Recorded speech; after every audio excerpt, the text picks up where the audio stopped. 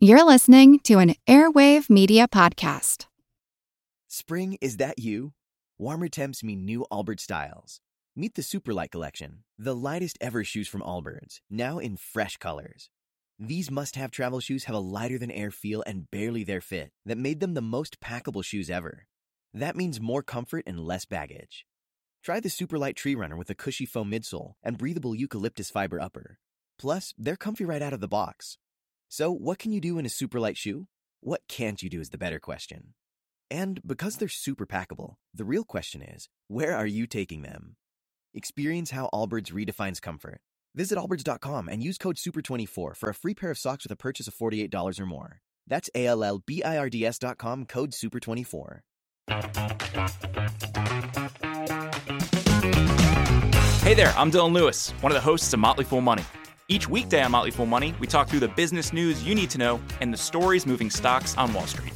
On weekends, we dive into the industries shaping tomorrow and host the experts, authors, and executives that understand them.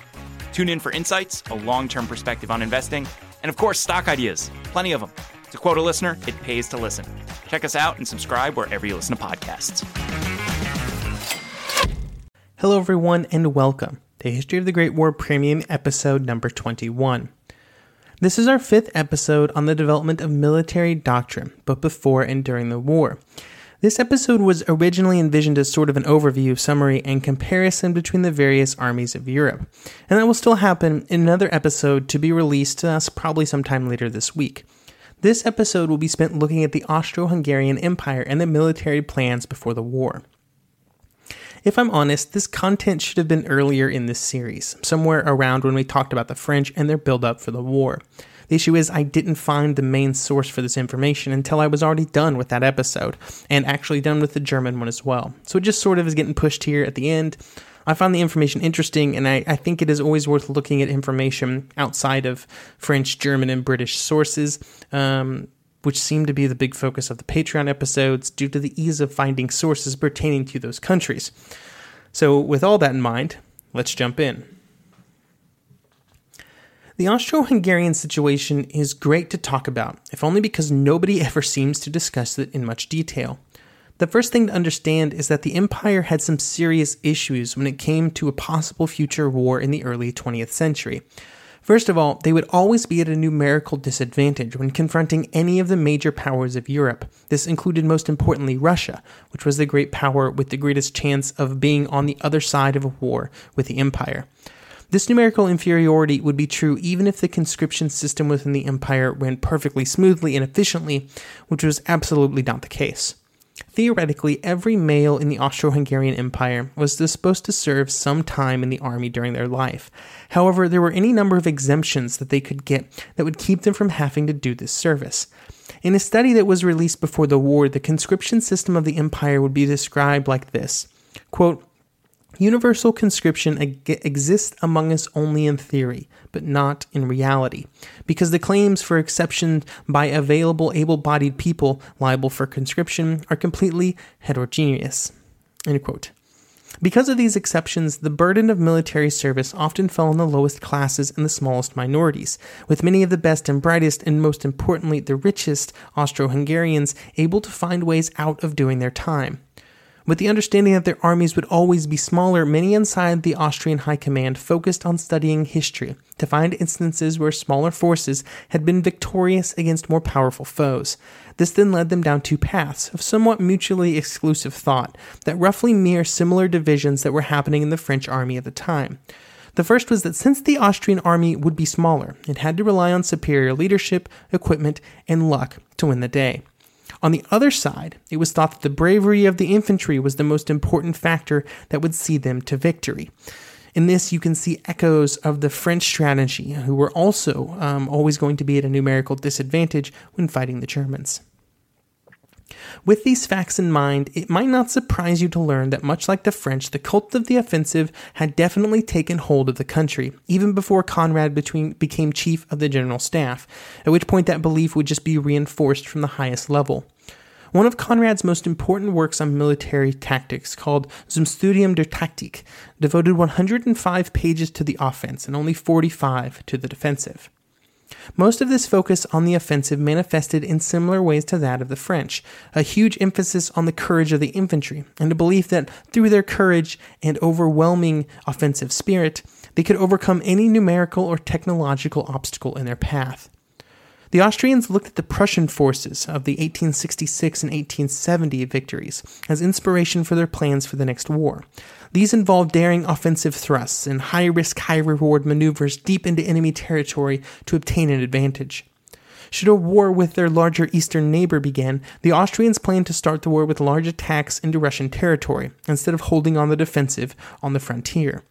There were even a few suggestions that the army could live off the land while it moved, lessening the need for a logistical train, which would never be an Austrian specialty.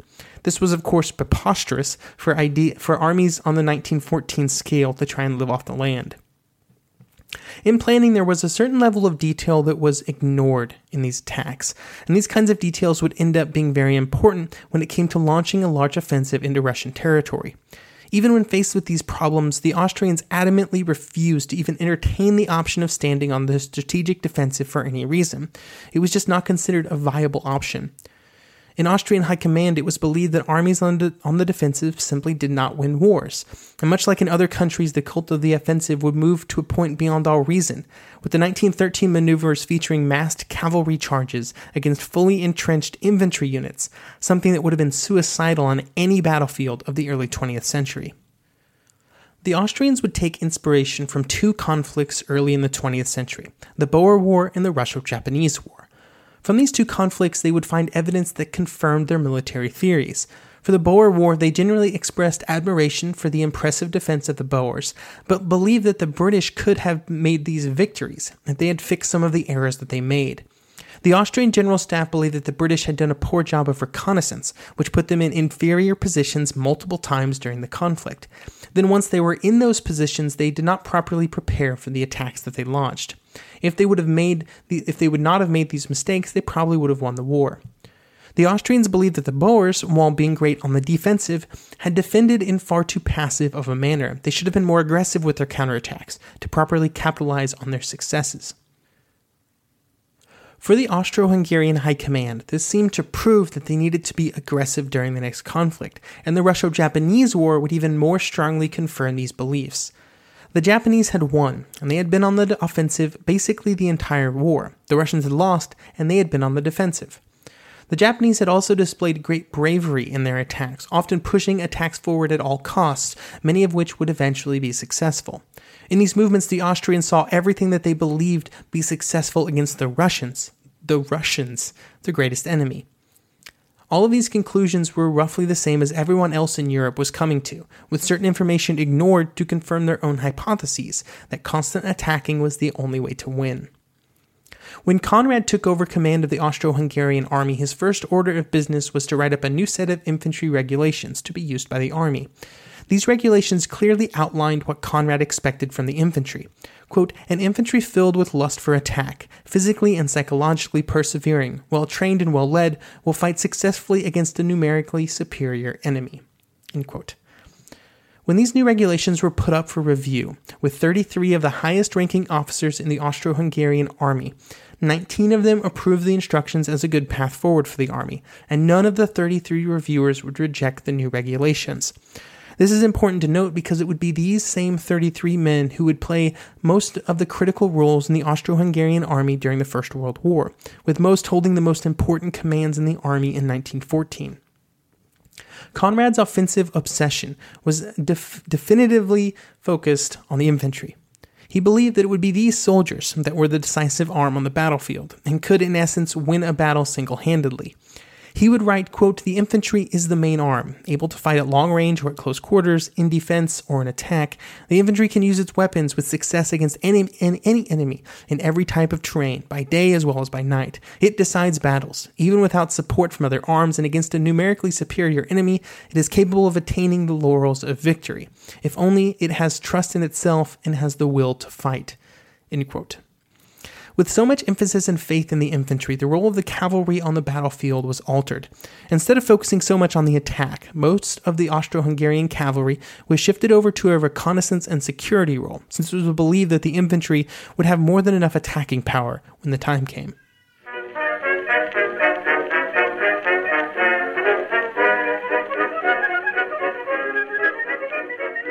Hey everyone, I'm a busy person. Kids, job, a podcast you may have heard of, and because I'm so busy sometimes I just do not want to cook. And that's why I'm here to talk to you about Factor. They are America's #1 ready-to-eat meal kit. I can tell you about how awesome the creamy pesto pork chop is, or how delicious the turkey chili and zucchini was, but everything I've tried from Factor tastes great. I think the part that surprised me the most is that after I ate them, I felt satisfied. I don't know of too many things that are ready in 2 minutes that leave me feeling great like Factor does. Factor has 34 plus delicious menu options that make my life easier and honestly healthier, and really I need both of those things. So head over to factormeals.com/GW50 and use code GW50 to get 50% off. That's code GW50 at factormeals.com/GW50 to get 50% off. When everyone's on the same page, getting things done at work is easy. Make a bigger impact at work with Grammarly. Grammarly is your secure AI writing partner that allows your team to make their point and move faster. You can even save time by going from spending hours editing drafts to just seconds. Join the 96% of Grammarly users that say it helps them craft more impactful writing. Sign up and download Grammarly for free at grammarly.com/podcast. That's grammarly.com/podcast. Easier said, done.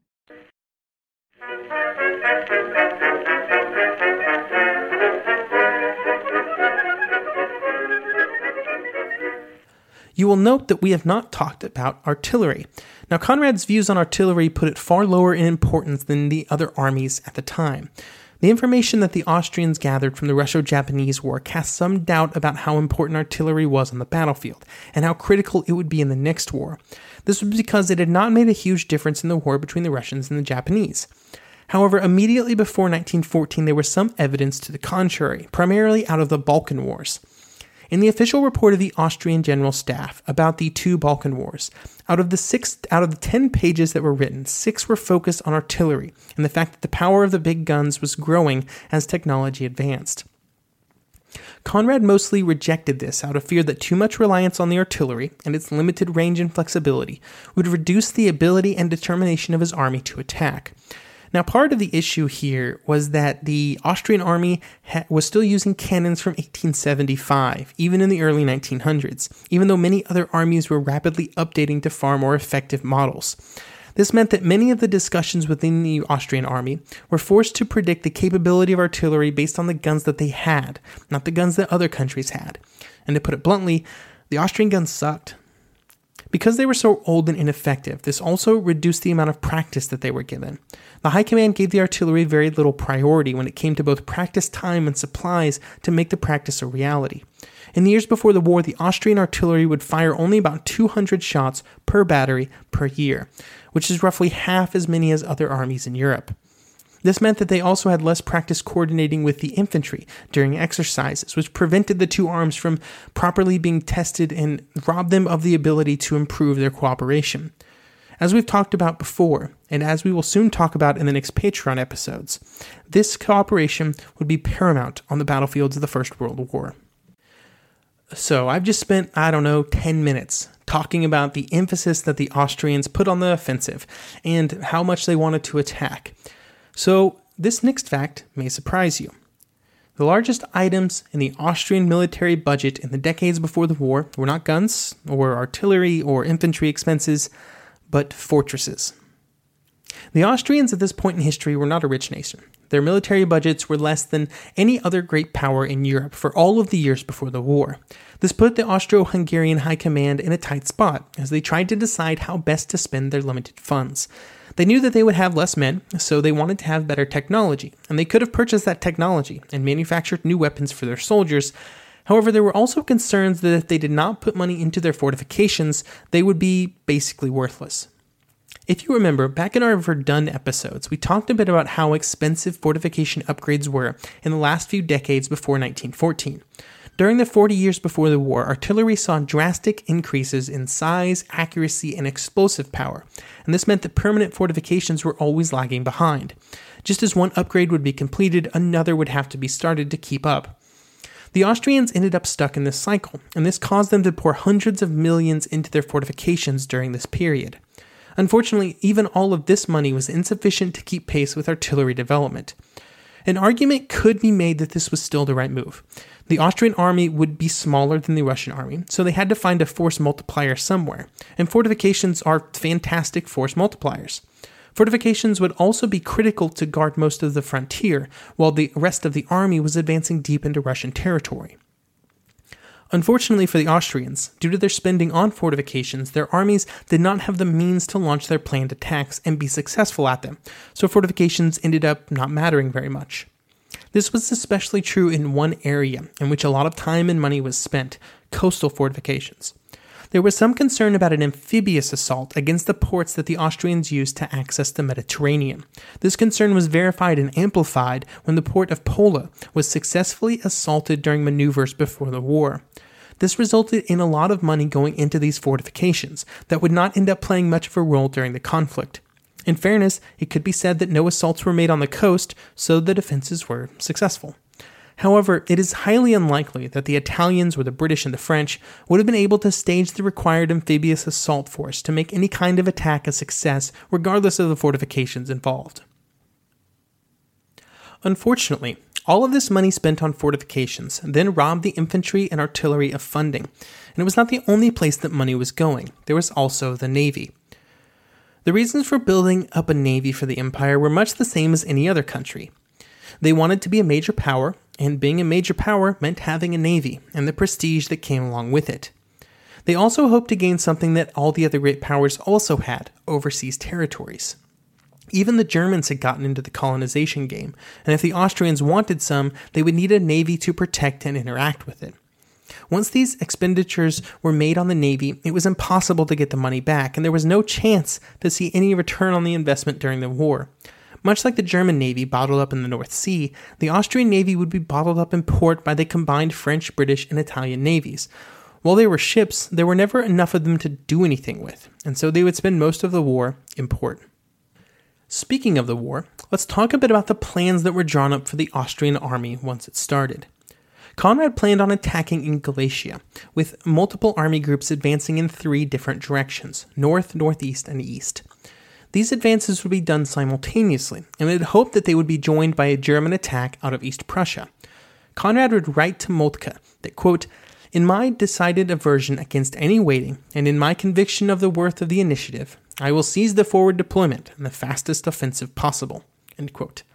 And this is the strategy he would pursue regardless of German participation. While these large army groups moved forward, they would be joined by cavalry, and the role of the cavalry is explained in the official Austrian history of the war in this way. Quote, "Conrad had sent the Habsburg mounted forces on a long reconnaissance ride in the spirit of the Southern cavalry in the American Civil War. The Austro-Hungarian raid extended through an area of Galicia 250 miles wide and 90 miles deep, and achieving success became an almost impossible task," end quote. The reason that this was impossible is because the cavalry was so separated from the armies on such a wide scale, and there were so many enemy troops around that they just couldn't really do anything. When attacking the Russians, the Austrian troops would find themselves heavily outclassed, and this is the infantry we're talking about now. The typical Russian division had 60% more infantry, 90% more light field artillery, 230% more heavy artillery, and 33% more machine guns. And remember that this is the Russians we're talking about, not exactly the best army in Europe, and they themselves would be heavily outclassed in these same categories by the Germans, which should give you some idea of how far behind the Austrians were. Overall, Conrad's plan was simple. He would attack and he would keep attacking as long as possible. At the beginning, this would actually work out okay, at least sort of. The Russians had long believed that the Germans were their primary opponents, so their first move was an attack into East Prussia, leaving the Austrians sort of to their own devices in the south. However, the Russians were able to take advantage of their greatest intrinsic strength, the massive amount of territory they had, just as they had done countless times before and would in the future. The Russians were able to retreat, and the Austrians overextended themselves. The Austrians did not have even close to enough men to continue the attack and to maintain a coherent front as they had pushed deeper into Russian territory. As the 3 army groups advanced, they became separated and vulnerable, and the rest, as they say, is history. So to summarize, the Austrians believed in the offensive, like many other armies. And also like many other armies, they did not have the tools to pull it off. Only in this case, they were far less prepared than the other armies, and it would lead them to disaster.